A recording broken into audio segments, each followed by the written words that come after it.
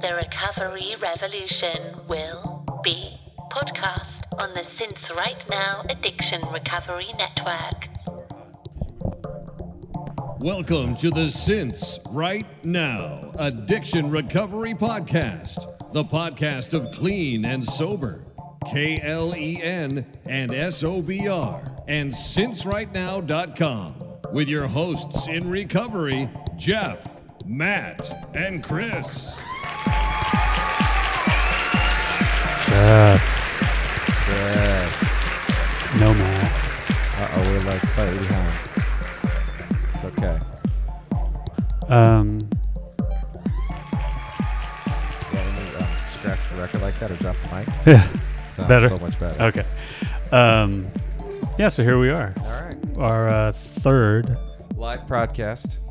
There you go. And we're tag teaming. Yep, we are. That's The good. intro. Because Matt's not here tonight. He is on a business trip. Yes. Interestingly enough, Yes. a business trip. To go pitch some work for a spirit brand. Yep. Yep. Yep. So that's cool. Just when we thought we were out, they pulled Yeah. us back All in. the time. Right? And I asked you what spirit brand. What was your answer? You don't know. Well, I know the name, which is irrelevant, and I probably can't divulge it anyway. Yeah. But I realized Jeff asked me what kind of spirit it was, and in interest of full disclosure, the business trip is with my wife. My wife is it tells me about the pitch that they're going to do. And she keeps mentioning the name of the spirit, and Jeff asked me what kind of spirit is that, and I realized I don't know. I just hear that it's a spirit, and I tune out. Yeah. Like that's all I need to know. Was there one? But yeah, because I noticed that too. Like I was thinking about this the other week, that I used to look in the refrigerator a long time in sobriety and notice exactly how many beers. We would whatever, and we would have beers in our fridge for years because my wife doesn't really drink, so we'd throw a party, have beers, and there'd be 6 whatevers. But every time I'd open the fridge, I was like, somehow I'd be conscious of these things for a long time. Now I don't even know. Like, you know what I'm saying? Like, Right. I have no idea anymore about what's going on. So I don't know if that's progress, but maybe it is. Like, I just think don't it even is. know Yeah. or care. But yeah, it's like, and it's funny, I'm still in the business of spirit marketing, Right. still pitching spirits and still reading about spirits. And yeah, I was never close to thinking I was going to drink, but I definitely don't have a much different relationship with it anymore. Yeah. It's just been a long time. Like, Well, and we've talked about this on the Yeah. pod before that, I mean, we've all been working in the biz.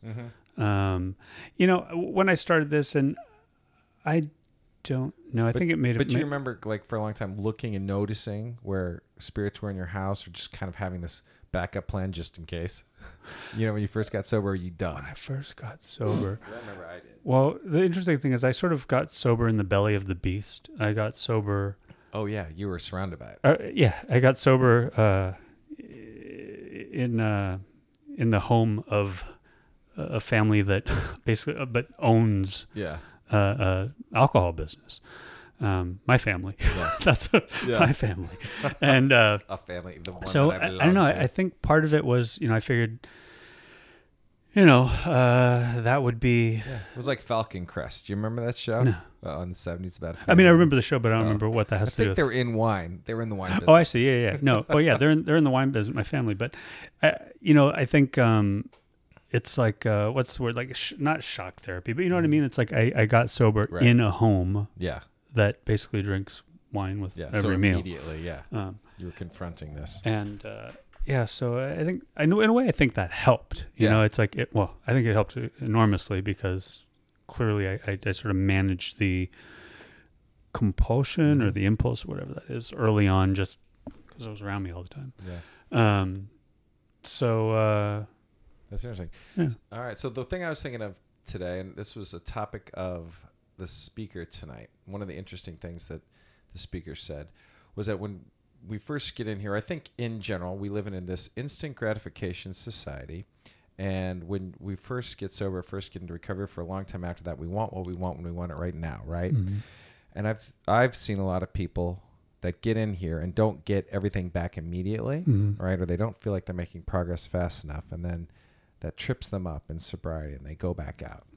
And I was just reflecting on the fact that the longer I'm around, the more I understand that it takes time to build anything cool. You know what I'm saying? We just had our 2 years.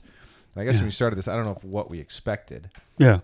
But it's taken us exactly as long as it's going to take us to get here. And I think, just the joy of this whole project has been in the journey of it. And it's true with career. It's true building anything. So now I don't think that way anymore. Like, oh, it's going to take a year to do something. It's like, yeah, it probably will. Right. Right? Like, I think I'm cool with that. And at one point in life, I was not cool with that, Absolutely. And I struggle with that. It's like, I won't say regularly, but periodically throughout these past 2 years. And I was just telling Jeff before the podcast, literally this past week, I'm like, year 3, are we washed up or what do we, what, like, what am I doing? Why, why are we still doing that? All this self-doubt comes in, right? Yeah, or it's weird. I don't know what that is, but, then some things have happened today, and not the least of which I'm looking forward to talking to our guest, Lisa Smith, author of Girl Walks Out of a Bar, who we're going to dial in just a moment here. That's awesome. I was excited because the guy who spoke tonight's a lawyer. Everyone in my home group, there's probably like 10 lawyers and legal professionals, judges. I don't know why, but it'll be good to talk to her. Cool. She's a legal professional. Yes. Without further ado, we're going to dial her in, and Girl Walks Out of a Bar. Girl Walks Out of a Bar. Lisa, at some point she must have walked in or gotten in somehow, so we'll find out. Girl materializes in a bar and walks out. This is our first live call in. Well, actually, we had callers on last episode, but our guest. Hello. Hi, Lisa. Hi, Lisa. Hey. Hi. How are you guys? Great. Thank you right off the bat for being our first live guest. First victim, guinea pig. Thank you I'm for having me. Because one of my hands is holding a microphone, so I'm doing a jazz snap. I don't know if you were listening, but we were just talking about the title of your book, Girl Walks Out of a Bar. Right. We said you must have gotten in there somehow.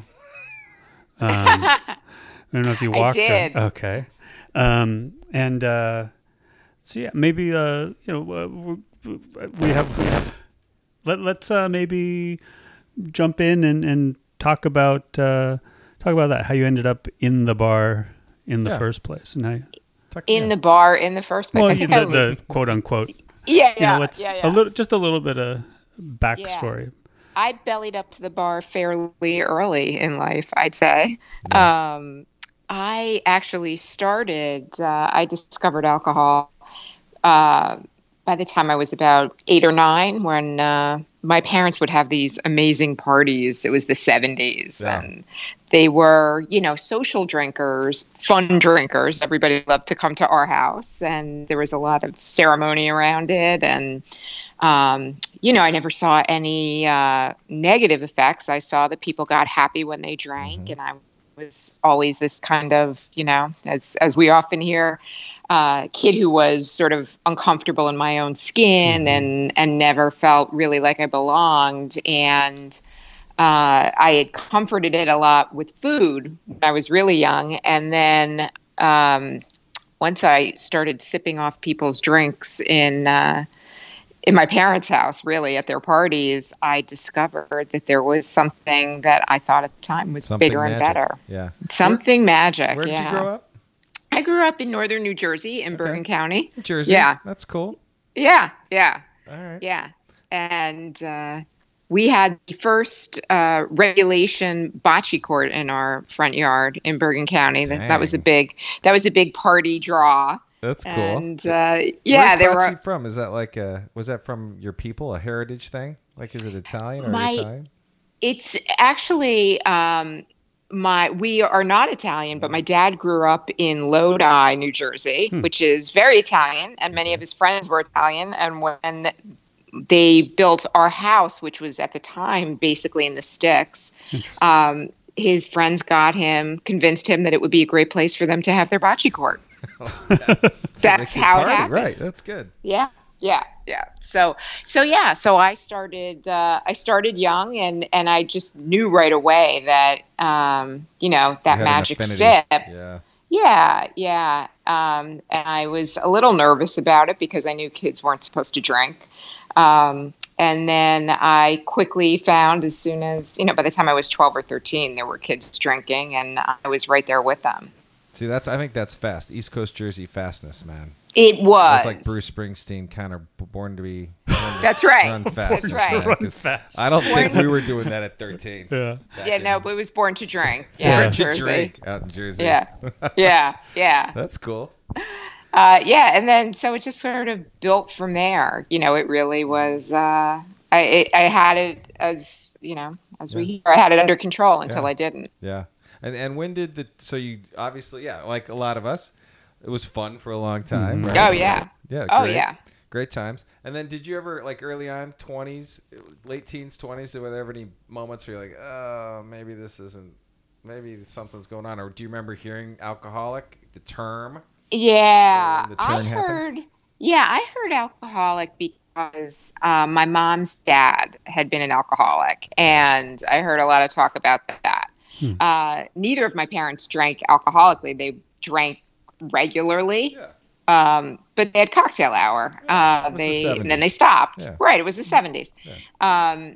And I knew that my grandfather, who I really didn't know, had died from it, and that I was supposed to be careful because that could happen. And I didn't really, I was already blacking out in my teens in high school on a Saturday night or whatever it was, but a lot of kids were. It was Jersey, so. As we said, yeah. And that went on into college, and I always thought, the college was when I first started thinking, I think I drink differently than the other people. That's funny. That I really noticed it. I thought it maybe in high school. I really knew it in college. I was like the girl that, we'd be getting ready to go out to a party at night, and I couldn't wait to get to the party, so I'd bring like a beer into the shower with me. Oh, right. Like I just needed to get it going. Yeah. Sure. And what college did you go to? I went to Northwestern University in Chicago, outside Chicago. Yeah, of course. Yeah. That's awesome. Yeah, and I don't think that's a party school, is it? Doesn't. No, kind of a smart it people's is school. if you make it one. Well, yeah, Right. obviously. Every place is a party. Yeah, It's not like Arizona State or something. Right. Yeah. No, it actually. I think it's a lot less like that than it was when I was there, but it's still Big Ten school and it's college. Yeah, it's college. It's college. There's drinking to be done. Absolutely. So, see, I always think it's funny if you started to realize it in college, because that's, for me, it was sort of, everyone drank as much as I did in college, so it sort of covered it up and made me think like I'm not an alcoholic, because everyone. But if you realize that in college, you must have been bad. I realized that it was more excessive than it should have been. I realized, there were the mornings waking up going, I have no clue what happened last night. But it's funny because it was never something I would think about at that point in my life as, oh, I should stop or, oh, I should slow down. It was just like, oh, when I drink this Friday night, I'm just gonna, maybe not get quite so hammered. Right. Maybe that happened, maybe that didn't. I mean, that was always one of the tricky things too, was that when it was time to pull everything together, I could do that, at least at that point in life. So if I could do that, I must be okay. Right, because, I mean, if you were drinking at 13 and then you managed to make it through undergrad and then law school, right? Mm-hmm. Yeah. Mm-hmm. I mean, you must have been able to. Right? Yeah. Yeah. I think, I was able to sort of show up for what I needed to. I didn't, I wasn't drinking every night at that point. I didn't drink every night in law school. I would be the one running around though on like a Monday night trying to get people to pretend they were interested in Monday Night Football, because then that would mean we could go to a bar, which would mean we could have a couple of drinks. But, it was much more, I felt much more that I could, turn it on, turn it off at that stage of the game. So it didn't, and even so, the blackouts happen from time to time. The stories of, waking up in the morning, wondering why there's an orange traffic cone in my living room, things like that. It was on your head, by the way. It was, yeah. It probably was. I would go, oh, that's, it was still something that for some reason I could tell friends and people would laugh about. Like, oh, it's so crazy, But hey, we're still all normal. I'm doing well in law school, so this has to be fine. Were you at Northwestern for law school? No, I came back to New Jersey. I went to Rutgers. Okay. And Scarlet Knights. Scarlet Knights, yes. The campus was in Newark, so it really wasn't like being at school. No, Newark is not that sexy, if I recall.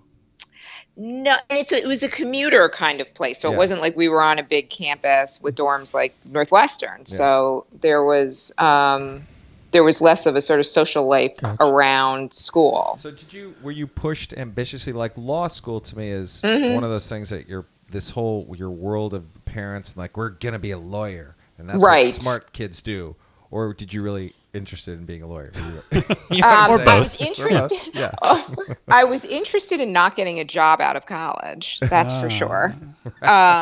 And my dad was a judge, and a lot of folks in my family were lawyers, and I found it kind of interesting. Like, I actually liked law school and the studying, the sort of intellectual piece of law school much more than I ever liked practicing law. Oh, okay. So I always liked school. Yeah. So for me, it was like a way to, I found it interesting, and I knew, and I figured, people always say, oh, you can do so much with a law degree. Totally. So I figured, it was, yeah. Or you could be a lawyer. That's right. That's right. What's shocking I'm not president. I know what the hell happened. And are you still practicing? I don't practice anymore. And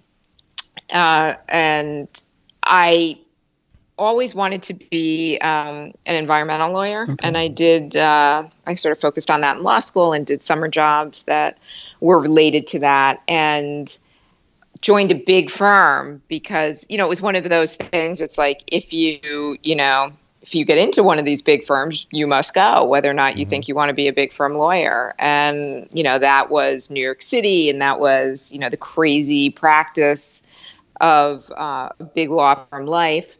And I was working in an environmental group at one of these firms, which meant that basically it was on the sort of corporate side, and you were working. I viewed it as, let me do a couple of years, making some money, running around New York City, getting valuable experience, being on the dark side, and then I'm going to jump over and try to work for NRDC or try to work for, an environmental cause. But that got tripped up when you learn life in a big firm is not under your control at all. And one Friday afternoon at 5:00, when I was only about 6 months into practice, the firm took the most junior people in our environmental group and announced that as of Monday morning, we would be corporate finance lawyers in a different building, a whole different set. I had never even taken a corporate class in law school. I stayed away from it like the plague. I was, not interested in anything like that. And this is really where my drinking took off, because I was terrified. I was, every sort of insecurity that I ever had, which were many, many, about I'm not good enough, I'm not smart enough, I'm a fraud, I shouldn't be here, was just like, it was just, exponentially by the thought of going into the corporate practice, which at the firm was sort of the elite practice, and the really, these guys were very into reading about their deals on the front page of the Wall Street Journal. And I just felt like I have no place there, and I'm going to be, exposed for the fraud that I am. And it was when that happened, at that Monday morning after that, I had to, I went into my new office in the new building after being just, it was. Yeah. But after being, just hammered all weekend and, bemoaning my fate, and sitting on the chair in my new office was, were documents for a deal and a plane ticket to go to Florida that night on a deal. And after that, that was it. I was drinking every night. But you did it. I did it. You became a corporate finance lawyer. I did. You did very well. I did. Yeah. I did. I found a really nice niche within the practice. I had an incredible mentor, and really, he inspired me to show up and to not be a disaster. I really didn't want to disappoint him, and he was extremely good to me in return. We just had a great working relationship, and we're still very friendly to this day. And I didn't want to let him down. So I go to a meeting every Wednesday night, my home group. I bet half the room is lawyers or judges. Yep. And so within that group, I might have a skewed perception of this, but it seems as if the legal profession, there's a lot of hard drinking that's going on.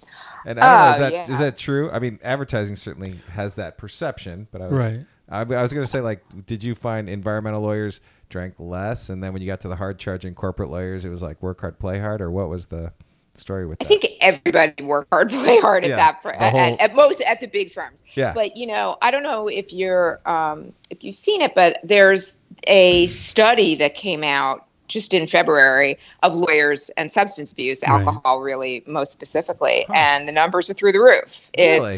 Compared to the general population? Yes. Well, yes. And Ryan Cuban is in the process. Brian Cuban, who's been on the show, our boy, is in the process. I think he's written it. The Addicted Lawyer. Right. He's written a book about alcoholism and addiction in the legal profession. Right. And is there any correlation or any reasoning for this? Why this is true? I have my own theories on it. Let's explore those. What are your theories? Okay. Well, my theory is that what happens in the legal field is that you get people who are, who've been overachievers, who've been gunning for this big career. Maybe they have a lot of debt from law school. There are a lot of pressures going on, and then they've always been sort of the cream of the crop in their academic world. Yeah. Mm-hmm. And then they go into this law firm where their direct peers, who also happen to be competitors for the best work and the best spots and all of that, or also the cream of the crop. Mm-hmm. And all of a sudden, sort of you're no longer the top of the pile or and you're under this incredible pressure. The hours are crazy. Right. I'm not speaking really from my experience, which was in big firms. Sure. And but they work you a lot. They hire a lot of juniors and say, go do this for hours upon end, right? Yes. Yes. And, at the end of the day, it's a client service business, right? So, you can do whatever you think you're going to do to protect your time, but you can't, if the client is a giant corporation that's got a multi-billion-dollar deal going on and they need you to turn documents around on Friday night.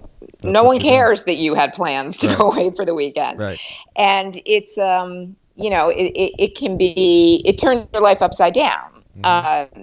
So I think that, you have the pressure and stress of that job, but then you add into it that there are so many people who are type A personalities anyway. I think there is a lot of, I think, like, for me, for instance, it was a very bad environment because I, believe now that what I had was sort of this genetic predisposition to addiction. And I had this undiagnosed, what was diagnosed when I finally went into detox was that I had major depressive disorder.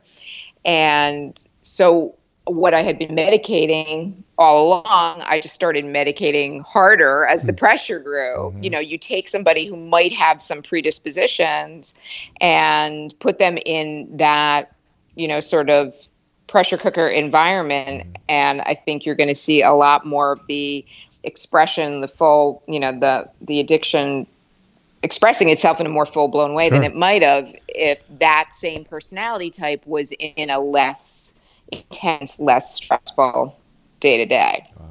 So it sounded like when you got into detox or got into recovery that you had seen a lot of these memoirs and none of them had sort of dealt with this set of circumstances. Is that where you decided to write yours? Yeah. What happened was I went when I checked into detox, I'd had like no plan at all to get sober that day. And I had been hiding, really isolating from my family and friends, which I would blame on work, saying I was just working so hard. And, you can spin all that at this point. Like what? 38. 38. Okay. Is that when the walls came crashing down? Oh yeah. It all came down. I was, by that point, the last year and change of using for me was 24/7 around the clock of alcohol and cocaine. Wow. So it was like if I was going to sleep, and I use if I was going to sleep, I would have to have on my nightstand a glass of wine or a glass of vodka or whatever I had, because when I would wake up, I would just be like soaked in sweat and shaking like crazy. Like I couldn't get out of the bed without throwing down what I put on the nightstand. And then, I'd inevitably get sick, and then I'd have to drink more, and it would all, and then the only way I could get sorted out to go to work would be to do some coke. And, how long had you been doing coke at that point? I did coke on a daily basis for about a year and a half, I want to say. Wow. Yeah, it was bad. I was carrying it. Do you remember the first time you did it? Was it the first time I did it? Oh, I was like 15. It was in high school in somebody's basement. Yeah. So it had always sort of like been around, and I loved it. I was like, coke is great. It's alcohol was always my first love, but what coke became useful for me as at the end was to be able to function, to be able to get out the door, to be able to hold down my job. Yeah, which is scary. They all end up that way, right? They all end up. That's the whole point. That's why we're on a podcast right now. Because they all become necessities. Exactly. Not. Exactly. Yeah. Right. Yeah. I know. I remember when I got sober, somebody said to me, somebody who hadn't experienced addiction said to me, well, the party had to end sometime. I was just like, what party were you at? Right. Because this has been, really 10 years of hell for me. Right. The nightmare had at some point. Yeah. That's funny. Didn't feel like a party. All right, so you're 38. But I did. Right. Yeah. Go ahead. So I checked myself in one day, frankly, because I was out of drugs and I thought I was going to die. And I just made some, I know, Jeff, you have a story about sort of fall on your knees kind of thing. Yeah. And did you do that? Did you fall on your knees? Well, it was close. Yeah. It was close because I was all dressed and leaving for work and had my laptop together, my New York Times in my hand. I was all ready to go. And I walked out to the elevator and I went to push the button, and I really just like had this wave come over me. And I was like, I didn't know if I was having a heart attack, if I was finally overdosing, whatever. Yeah. Was it a withdrawal thing? Were you just done a bump, or were you like you were out of drugs and you just no, I had just finished my drugs. Reaction? I think it was more an anxiety attack because I was like, oh God, I'm out of drugs again, and now I'm going to have to figure out how to leave work early to meet the dealer at my house, and now I don't have drugs to take with me to the office, and I got to get through, and I think I just had like a massive anxiety attack that I probably thought was like either a heart attack or an overdose or whatever it was. And I just when I went to press the down button on the elevator in my apartment building, I was like, I can't do this. Wow. I'm done. It was, right then I'm done. And I had a friend. No, did you have this like clarity that was, did you see it for what it was at that moment? And that was the first time? Like people talk about that or something. Like you just have a new perspective that you never had before. Or was it just more a practical thing? Like I'm not up to this. Yeah. It was like I'm going to die and I have to do something. Yeah. And I don't know what this means, but I know that it's big. Yeah. Oh, good. Yeah.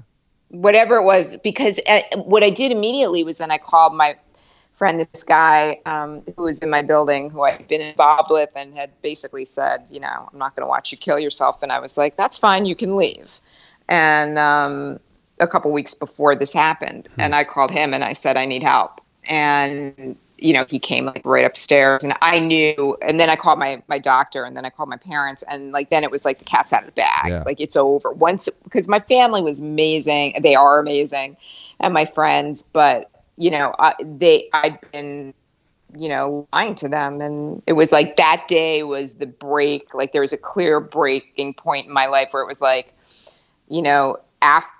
before everybody knew I had been lying to them for 10 years about myself and my life and my drinking. And after they found out I was a big liar for however long, and, letting them believe this lie about how wonderful my life was when it was actually a disaster. Wow. So did your family know? Did they say, oh, we knew, honey, or did they really had no idea? No, I mean, they were like, my mother said, I mean, yeah, you drink too much, but but they didn't know. Do you really have to be hospitalized? Yeah. Interesting. Yeah. Like, I know you drink too much sometimes, but Yeah. Did you tell her, Mom, I've been using cocaine every day? No, I did not come clean about the drugs that day. Okay. I just said, I'm having a real problem with alcohol, and I need to go to a detox. And I had already called my doctor and lined it up. I didn't realize I had lined it up poorly, but at least I had lined it up. Like, what does that mean? They were the wrong detox? Well, yeah, the wrong detox. Wrong detox, which is actually big part of why I started writing, because, it was a snap decision that morning. Yeah. And I don't know why I said to my doctor, I want to stay in Manhattan. And he realized when you're a Manhattan snob, that's why. Yeah, right. Because it's so much better. I'm not going out to the boroughs. Forget this bridge and tunnel detox. I want a Silver Manhattan Hill. detox. I'm not going to that gorgeous detox. I'll take the psych hospital on the east side. That's funny. So that's where I landed. Wow. Yeah. Yeah. Well, literally the way I made the decision, because I said I was terrified I wasn't going to tell my law firm what was happening. I knew I was going to have to tell them I was having a medical emergency and I'd be out for the week. But, my doctor said, you're going to have to go inpatient. When I described what was going on, he said, you need to go inpatient. You're probably going to be there 5 days. Wow. So I said, he gave me one option that was in Hell's Kitchen, which is actually where I now live. Okay. And I was like, Hell's Kitchen, I'm not going to detox. No, you're crazy. Right. And then he said, well, there's also Gracie Square. And I said, Gracie Square, Gracie Mansion. That's where the mayor lives. That sounds good. So that is literally how I decided where to go. That makes sense. That adds up in that moment. Yeah. It was a rough place. And was that good in hindsight, or was that like, oh no, I screwed that up? Oh no. I knew what would happen was I called my friends, and they were various law firms and investment banks and whatever financial services firms in the city, and they all came over when I was like, I just said, I got to do this. This is what's going on. My friends came over. We finished all the booze in my apartment while they were like having me tell them, sort of come clean about what I had been doing. And then they went with me to the detox and brought me there. And they said, you got to go somewhere else. And I was if I don't go right now, right here, I'm going to lose my nerve. I got to just do this. And I ended up in there on a 72-hour psych hold because you have to sign yourself in. Yeah. And so when I got in and, had the life scared out of me, I couldn't leave. So I ended up staying. And then I did. I tried to leave that night, the night that I checked in, because I was so terrified. But they were extremely nice. I have to say they were all very nice and tried to accommodate me as best they could. They knew I was completely flipped out. Right. And, and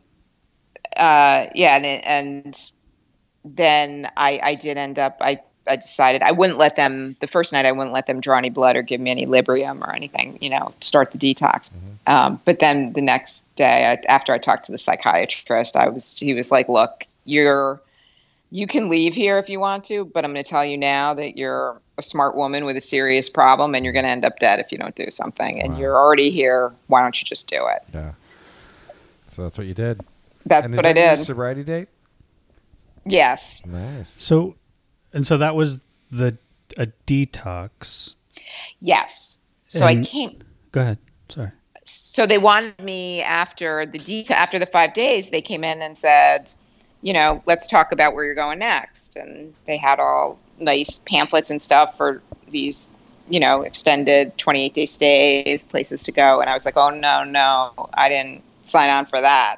I said, I got to go back to work. I can't tell my law firm I'm going to rehab. Are you crazy? They think I'm out with a stomach flu. Right. And they were really adamant that I needed to go away. And I was really adamant that I would not. And I said, look, I'll scream from the rafters to anybody I need to tell that I'm an alcoholic. I'm trying to get sober, but I will not tell my law firm. Wow. And so I ended up going straight back to work. No one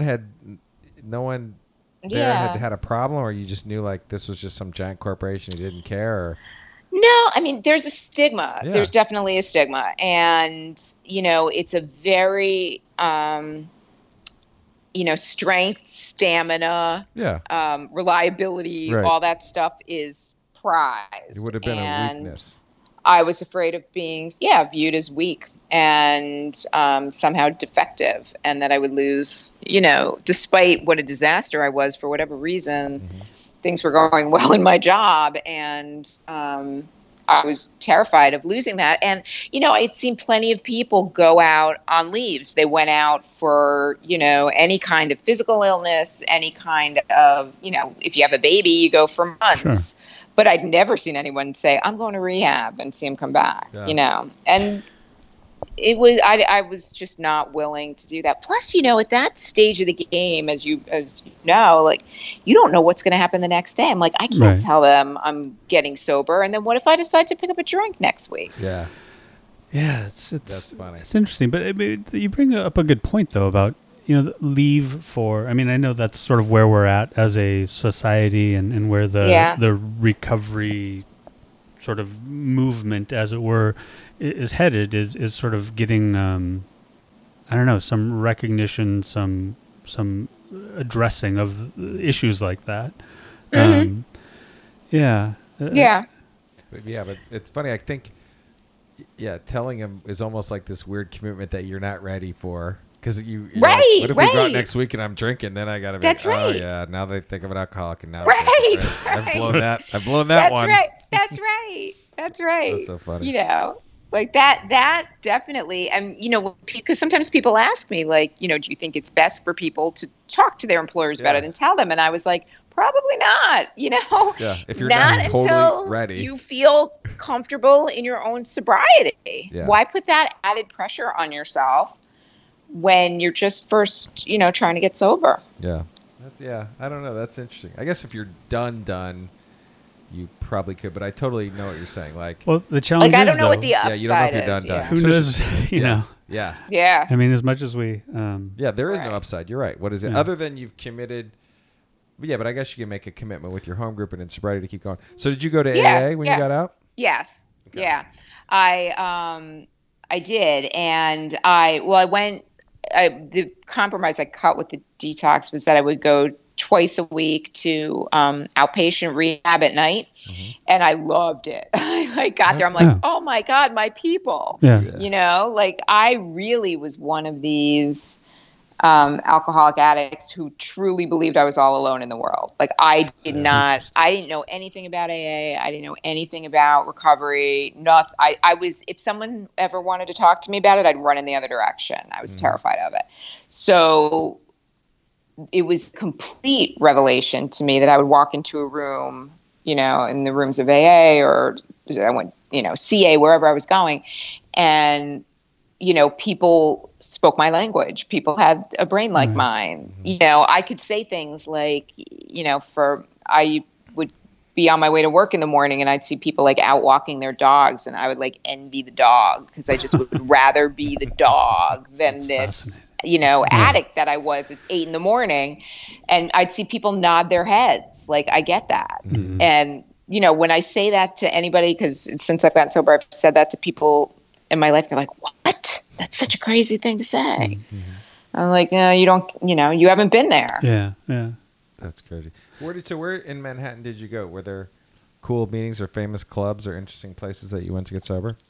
I went right out the back door of my office building right in Times Square, is a meeting called New Boat West. It's at St. Mary's Church on 46th, and it's fantastic. And what's great about it, at lunchtime at 12:30 every day, there's like 3 meetings there, and one every day is a beginner's meeting. So you're in, I mean, I counted days in that beginner's meeting. Yeah. And then, but because there were also 2 other meetings, like a speaker meeting and a specialty meeting going on at the same time, you just had tons of people there at 12:30, and it was just like community, you know. And I still go there. I go, that's cool. Sometimes I go 7:30 in the morning, sometimes I go whatever, but that's your place.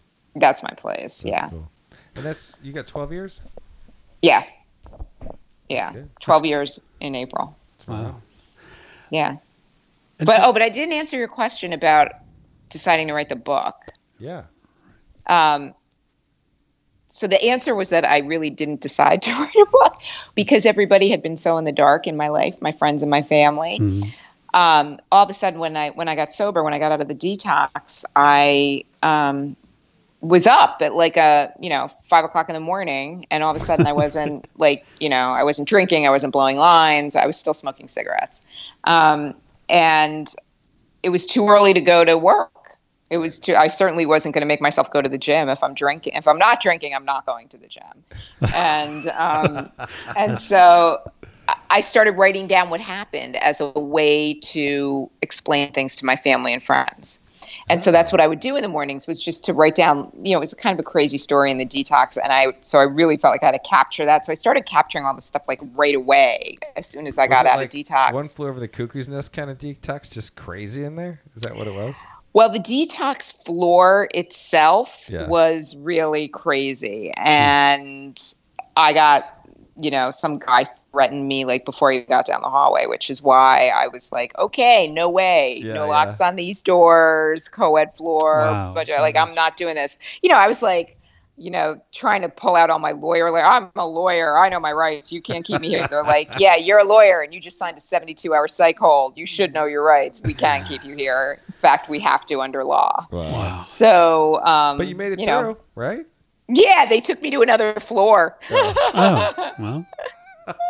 Oh yeah, that's funny. Yeah. It was crazy, but that's how I started writing it. So then I found it cathartic, and I just kept writing. And then I started taking some NYU night classes and getting into some workshops, and I just fell in love with the process of it as a way to sort of work through everything that happened. Wow. So was this the first piece that you've written? Is this? Oh yeah. The first thing. Okay. Yeah. That's cool. Yeah. Awesome. Yeah, and I read it like nobody was going to read it, which is why I think it's the best thing to. That's the best way to do it, exactly, right? Yeah. And here it is. And here it is. And here it is. Yeah. Well, I mean, what you've shared with us, and I think I read another excerpt. You shared another excerpt with. I'm drawing a blank on who you shared it with, right? But was it with Shatterproof or something? Yes, Shatterproof. Mm-hmm. Right. And it's super compelling stuff. But, part of me, when I very first started doing this, I felt, and again, I've said it before on the podcast, not being in the rooms, I don't hear the stories. I don't. Right. And so when I initially had this, I felt like strange and guilty and voyeuristic or something, like I wasn't supposed to hear them or something, like they were. Yeah. But yeah. I think sharing our stories, now that I've been doing this is really, I get it. It's not about distancing ourselves from who we were. It's all, right. I was just talking to somebody today about how it's it's a continuum. There's not this like line where we stopped being ourselves at a certain point. We were always just a different stage. Yeah. Yes. So, I had a question about you went to outpatient, right? Intensive outpatient, the multi-hours a day kind of. Well, it was 3 hours, 2 nights a week. Right. Because I wouldn't go for the days because I wanted to go right back to work. Interesting. So that part of that that's more a program than it's not just AA based or 12-step based stuff. It's no, and it was much more sort of. It wasn't, in fact, AA. They would suggest that we go to AA as a supplement. Right. It was abstinence based, but other than that, it was not 12-step. Like I had to pee in a cup to stay in the program. Right. Which I thought was pretty badass. I liked that part. That's cool. And it was exactly like what you're talking about. Like a lot of people who were in there were getting a ton out of being in this group, but weren't going to AA because it was not just sharing, it was sharing stories. But really what it was like, okay, who's struggling with what today? And let's talk about what that feels like and who's been through that already and how somebody else dealt with it and how might you deal with it. And it was very practical. It was very nuts and bolts. It was nuts and bolts. And like once you graduated from the sort of early recovery thing, then I had to go on. I went there for a year. Then you went on to like a relapse prevention type second part. And relapse terrified me. It still does. Yeah. I've never heard a good story out of it. Yeah. It's interesting. I mean, there's a whole contingent that suggests, I guess it's maybe the harm reduction contingent, but I don't want to disparage anybody, but that think that if you've been abstinent this long that you're good to go, and everything's okay. But then you do hear these stories about very long timers that one way or another go out again and relapse after decades. Yeah. The Philip Seymour Hoffman. Right, I know. That's that's and that is terrifying. That is frightening. Yeah. Yeah. It is. But it is.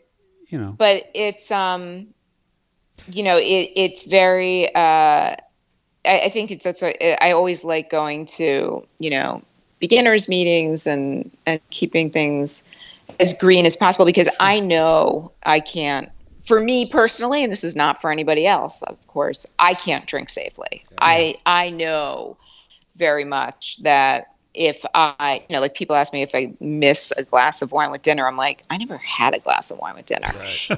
Like I didn't like glasses of wine with dinner. Right. I missed 27. Right. Yeah. Like if I'm not going to pick up to like have a glass of wine at dinner. I'm going to, pick up for like, a fifth of vodka, an 8-ball, and 3 packs of cigarettes. Yeah. If you're going in, you're going all in. There's no point of relapsing with one fucking glass of wine. I get it. You're going in. Let's do this. Yeah, if we're going to do this or not. Right. But I also do believe that if I have start to think, I can have one glass of wine with dinner, the next day is shooting the lights out. Yeah. So that's interesting. So, and I've known people that have been sober long time, right? 20 years, and then they go back out. And Philip Seymour Hoffman. And I often wonder if at some point, like, you've been long-term sobriety, and does life just, like, you're having a bad year or having a bad 6 months, and so you think, if this is how I'm going to feel, I might as well be using, right?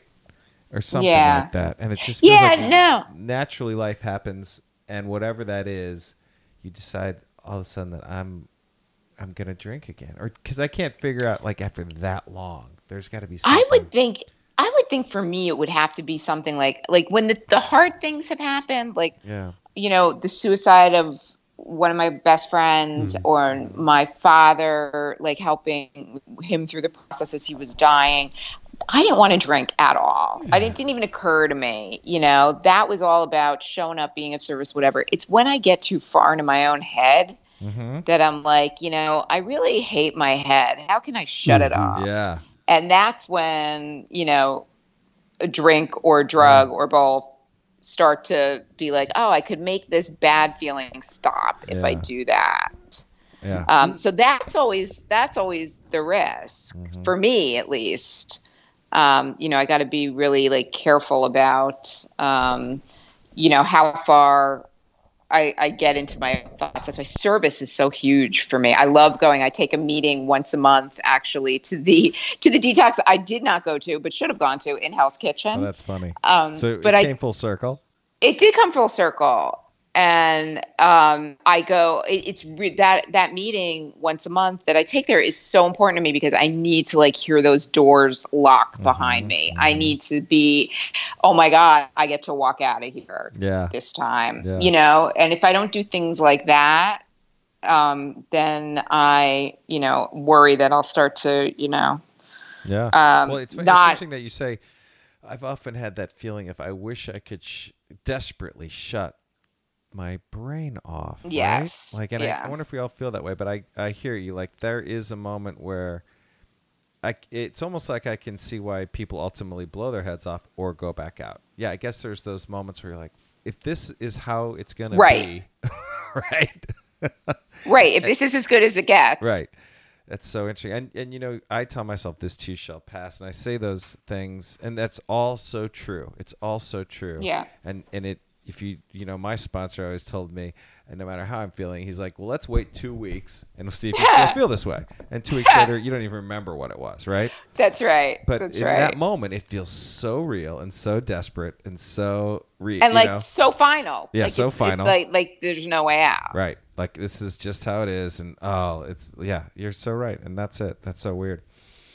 All right. So Hell's Kitchen. You're taking meetings in there is that a detox center? It's the old insane asylum.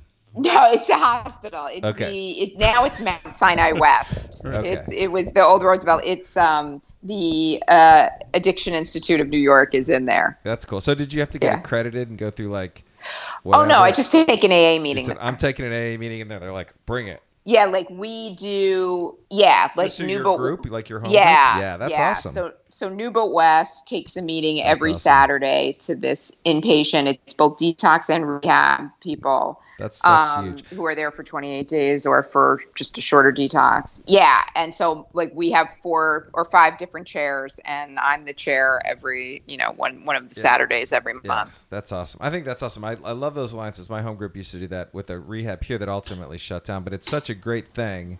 That is the best service, right?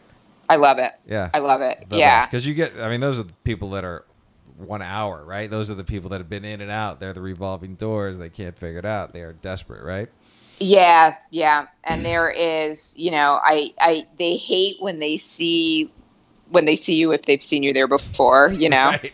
It's like, oh. And I feel for them. I'm like, I'm sorry I'm back. Yeah. I'm sorry. So sorry that you and I are both back. I'm sorry. I know. Yeah, I know you're not happy about this, and I feel bad too. That's cool. That's a great gig. Yeah. So. Yeah. So tell me, we talked a little bit about this. Did you read a bunch of memoirs? Yes. And then you felt like you kind of see where yours fits in, right? I do. I mean, because what I didn't see. Which ones did you read? Were there ones that struck you as powerful, or were there ones that you're just like, oh, this does not speak to me? Dry, I read, and I love Dry. Yes. As soon as I read Dry, I was like, okay, it's cool. This is all cool to be, to have this issue and to be in recovery. Sure, yeah. Like they can laugh about it. Exactly. Which was like such a relief to me. I have to tell you, right when I got sober was when A Million Little Pieces came out. It's interesting, yeah. And everybody was reading it, and I don't know what your response was to it, but the first page where he's like got this gaping wound and he's in the back of an airplane. I'm like, no one gets on an airplane like that. Who let him on the airplane? There's no way. He's like bleeding out from his mouth. Like I've never seen a guy bleeding out from his mouth on an airplane. After he got all his teeth pulled? No, this was the opening of the thing where he's on the plane going to. Was that me? I mean, I was totally fooled. I was in. I was like, man, I love that book. I was like, I called bullshit. Like from the beginning, I'm like, this can't be. They did not let this man on this plane. You're a lawyer. I'm a sucker. I guess, but I didn't. I didn't. Yeah, I think people feel really strongly one way or the other about that book. Well, and I think there are 3 books like I have on the books page that sort of got me through the early stages, and over time. One was Drinking a Love Story, which I think is so many people's touchstone. Yes, and that's the one that showed me what I was. That pulled me out of denial. And then Dry is the one that I say, showed me that it was okay to laugh at it, much like you, right. Which was a huge relief, right? And massive, then the thing is, A Million Little Pieces, I think, what I responded to, I think, was that it was so kind of over the top, and I think I took him at his word, and which I guess shame on all of us that were hoodwinked in a way. But I thought he got his description of his relationship with the disease was right on. Like, there's a lot in there that felt true to me. Know what was upsetting? Go ahead. I'm sorry. No, you please. Yeah. I was just going to say, what was upsetting to me about him with the disease and knowing his disease was that he was so hypocritical of AA. And I was just brand new to AA. And I was like, I'm finding some help here. And I was mad at him for trying to tell me AA was terrible. That's a good point. And then I was thinking, nobody in AA is saying, or at least people I know in AA are not saying, everybody, the big book says, if you don't think, if this isn't for you, then, and it's not for you. And that's great for if you want this is what it is. Mm-hmm. But he didn't leave it alone. Like he kept knocking AA, and it was like, just choose not to take that path then. Choose a different path for yourself. That's fine. But you don't have to. He was so brutal on mocking people, and I was just starting to get relief in AA, and so that's why I really resented it too. Which is a really good point, because I still, not being an in the rooms person and been to 3 meetings, Chris. Come on, I've been to 3 or 4. Oh, come on. But not being that person, I still don't appreciate the AA bashing, because it's an avenue of relief for so many. Like I can't fathom why you would want to deprive anyone of that. Right. What's in it for you? Yeah. I don't get that. And the other interesting thing you bring up, or it made me think of, is Jeff has talked a lot about and that giving up. He says lying, but being deceitful was a really hard part of recovery. For a lot of people. Certainly, Jeff certainly was for him, and I think it was for me as well. Even just, the small lies, the white lies, even just like hyperbole, I've had to address in myself. Like, don't say it was 5 when it was only 4 kind of thing. Right. No, I totally agree. And so, in that regard, you just made me think, like, I guess I can see what his issue was. He was clearly still struggling with that, right? Yes. Hopefully. Okay, what was the guy's name? James Fry. Yeah. Okay, and was James Fry an addict alcoholic? Yes. Okay, so that was true. But he had pitched the book as fiction. Oh. And the publisher was like, oh no, keep it as... It's going to do much better as memoir. Oh, I didn't know that. I didn't know that either. Yeah. And then he went along with that. Yeah. Got it. But he had pitched it to his credit, and like I said, I do not like the book. Has he written more stuff afterwards, right? He has, and I think he's done well. Yeah. Oh, good. He's a good writer. Yeah, no, I know. He is a good writer. Yeah. Yeah. Interesting. My favorite, though, is Anthony Kiedis' Scar Tissue. Interesting. Really? I haven't read that yet. Oh, my God. He gave me my sober mantra. If Anthony Kiedis can do it, I can do it. Because that guy has been through, like... He was under a bridge downtown. Yeah, he was. I love memoirs. I love rock and roll stories. I have to read that one.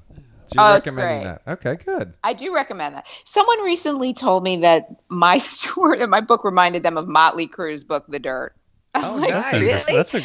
I'm sort of wearing that as a badge of honor. I don't know. Yeah. I'd put that on the jacket. Totally. Right? And if they're printed, get a sticker. I tweeted about that's pretty good. That is good. I felt pretty proud of that. Why did they say that? Like, what was the... I don't know. I guess because... The hotel smashing? Yeah, right. There was no hotel smashing, but I guess I just didn't really, hold too much back in the way I talked about stuff. Well, it's because you there's mentioned some ugly stuff in the book. If you read the book, there's the ugly stuff. Right. Can we talk about any of that right now or no? Sure. Like, what's the ugliest? Like, what's the part where you're like cringy-ish? We've talked about our cringiest moments, so I want to know what yours is. Oh, sorry. You also got to save stuff for, I know. I'm not. I don't want to spoiler alert. Yeah. No, spoiler alert. It's fine. It's in terms of cringe embarrassment, is I recount one, the story of when I started drinking in the morning, and that was, I had a blind date, and I got just totally ripped before this blind date, and thought I was looking great, and show up, and this dude was like, we were meeting it was like a Thursday night. We were meeting at the P&G, which was this big bar on the Upper West Side in the city. And, it's a hard drinking bar. It's like no joke. So I was psyched. It was a Thursday night thing at like 8:00. And there was no way I could show up sober. And, I get there and I didn't have any drugs with me, and I should have because I drank too much before I left. And, he rolls in and orders a Diet Coke. Oh, no. And I'm like, what? I was like, I've been brought here under false pretenses. I was like so offended by the fact that this guy did that. Yeah. And meanwhile, now, normally if I was smashed, it wouldn't have been that bad of a thing if someone was getting smashed with me. Right. Mm-hmm. But this guy's there, and then the Coke wore off, and I was just flat out drunk. And I sort of was slipping off a bar stool, and he kind of went to catch me, and I thought he was trying to kiss me. Oh, and so I kind of like leaned in, and then I fell on the floor, and then the next thing I knew, I was in the back of a cab. He threw me into it. Was just, really bad. So you would drink the next morning too, is the more or less. But I was so. That's good. Yeah, you remember that night, you're like, ooh. Yeah, well, I recount what I remember of that night. It ends at a certain point in my memory. Funny. I went on one of those dates, but I was the guy, and I went on one of these blind. Wait, date. you were the guy. I was the sober guy. Ordered the Diet Coke. Yeah, I was with this girl, and I just remember that night. Of just babysitting. Were we on that her. date together? Yeah, maybe it was you. Was it you? You? No, see, I remember. Okay. But yeah, that's true. It was horrible, and I was rooting for this woman because I had known of her before I went on the date. Yeah. And everyone kind of knew her, and they all had good things to say, and she was a total mess that night. Wow. And she was selling her restaurant that night. So I went on the business meeting of her selling her restaurant. And she was smashed at the meeting. God. And I'm trying to hold it together, and I'm like on a blind date with you. I have no idea. And, your blind date was her selling her restaurant? Yeah, my blind date was her. Oh, she just had to go somewhere really quick before the date to have this meeting. I'm like, all right, I'll go along with it. Oh, my God. And I knew the guys that were buying it. And so I'm watching this train wreck happen. That's crazy. It was crazy. Oh, and she my ended God. up spending the night at my house. Nothing happened. She passed out in my bed because I couldn't let her drive home. Because she was like, no, I don't even know where your car is. It was awful. It was truly awful. And you weren't in New York City to throw her in the back of the cab this guy did to me. I would have, though. Yeah, he had no hesitation. He just was like, "Get in the cab." That's we're done here. We're done. Yeah, that was what he was done. Oh, it was so bad. It was bad. That's funny. But that's good, wow. though. So do you think that girl just had an off night? I want to no. I think she was obviously one of us. That was her. And I that was what happened. Deal. I want like sitting here. I have not heard of her. I don't know. I got to find out what happened. Now you got to Google her. I got to Google her. See if she got sober. Yeah. Did you ever talk to that guy again? No. No, that was it. No, and my cousin had fixed us up, so I had to sort of report to my cousin, we just sort of didn't have chemistry, chemistry as in my blood chemistry was I lost so track of him after wrecked. I fell on the floor. Yeah. Well, let me tell you what happened. Yeah, I mean those cringe-inducing moments. Yeah. Oh, that's good. So is the book lots of those, and then lots of those. Story of sobriety. How you got sober. Yeah. Like It is. And that book is Girl Walks Out of a Bar. Yes. And you can find Lisa and the book at girlwalksoutafobar.com. It's actually lisasmithauthor.com. Oh, I apologize. Okay. No problem. lisasmithauthor.com. And on Twitter, it's at Girl Walks Out. Got it. Well, cool. So, I mean... and if you mention SRN, you get the book shipped to your home. I will. Go right ahead. Well, you have to enter your address correctly. Yep. and you will send it right to their home. There you go. All right, perfect. Well, cool. Thanks for joining us, and thanks for sharing a cringe-inducing moment. Maybe that'll be. We might have to get a leaderboard up and see who by the end of this season. Let me know if anyone tops that. I may have one. That's a good one. Yeah. A totally wrecked blind date. Yeah, disaster leading to morning drinking. Oh, yeah. So, but you guys, thank you so much for having me. What a privilege. I really appreciate it. Thanks for writing the memoir. Yeah. And coming on. I mean, thanks for thanks for the support on this. It's great. Absolutely. And and you'll have to come back sometime. And if we ever, one real quick thing, you got out of law completely, and now what are you doing? Well, I didn't get out of law completely. I switched over to the business side of the law firm. I had an opportunity to go into business development, like marketing so I stayed at the firm I was at the time. And I began working with lawyers, with the partners to help grow their business, develop their business. And I've done that sort of ever since. And now I'm actually at a firm that I've only been sober at. And I'm the deputy executive director of the firm. So I've sort of gone beyond the marketing thing now and do, cool. Now you're running the place. Yeah, right. Yeah, that's good. No, but it's great. I'm very fortunate to be at an amazing firm that is extremely supportive of this and what I'm doing with this. That's fantastic. Not every firm would be fully behind. That's good. So you can change the culture of law firms just by getting sober and writing your story. I hope so. Yeah. I hope so. So law schools are asking me to talk, which is cool. That is terrific. Get them young. Get them young. Yeah, absolutely. Most lawyers I know have all their stories are it all starts in law school. I mean, a lot of the really hard drinking starts in law school. Yeah. So. Yeah. All right. Well, thanks you guys so much. Have a great rest of the evening. You too. All right. Okay. Bye, Lisa. All right. Bye, Lisa. Bye. Well, that was terrific. That was our first live guest. That was great.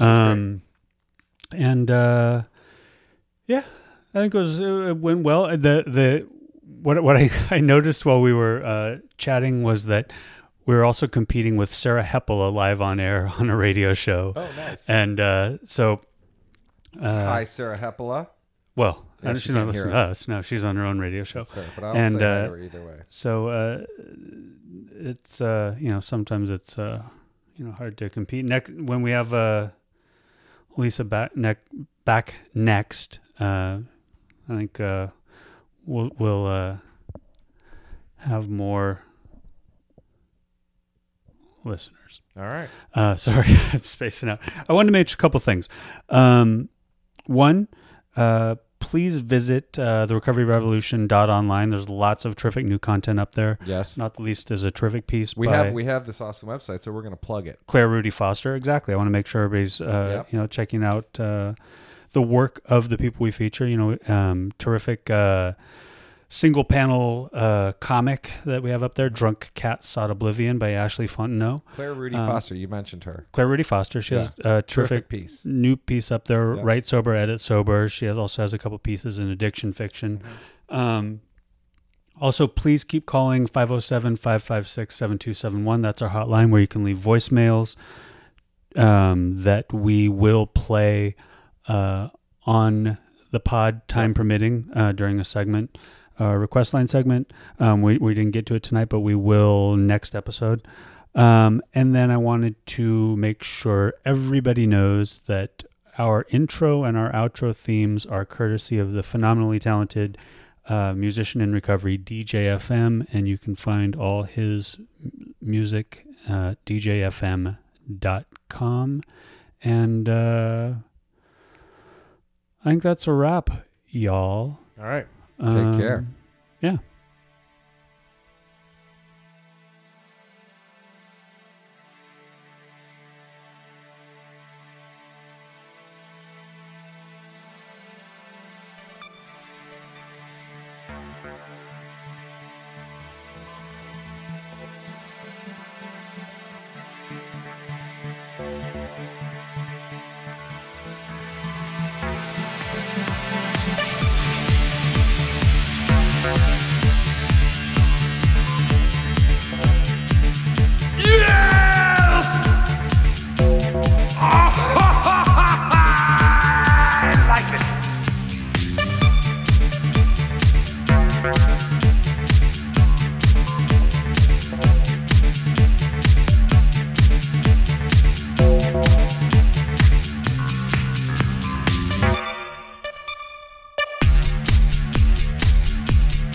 This has been another clean and sober intervention.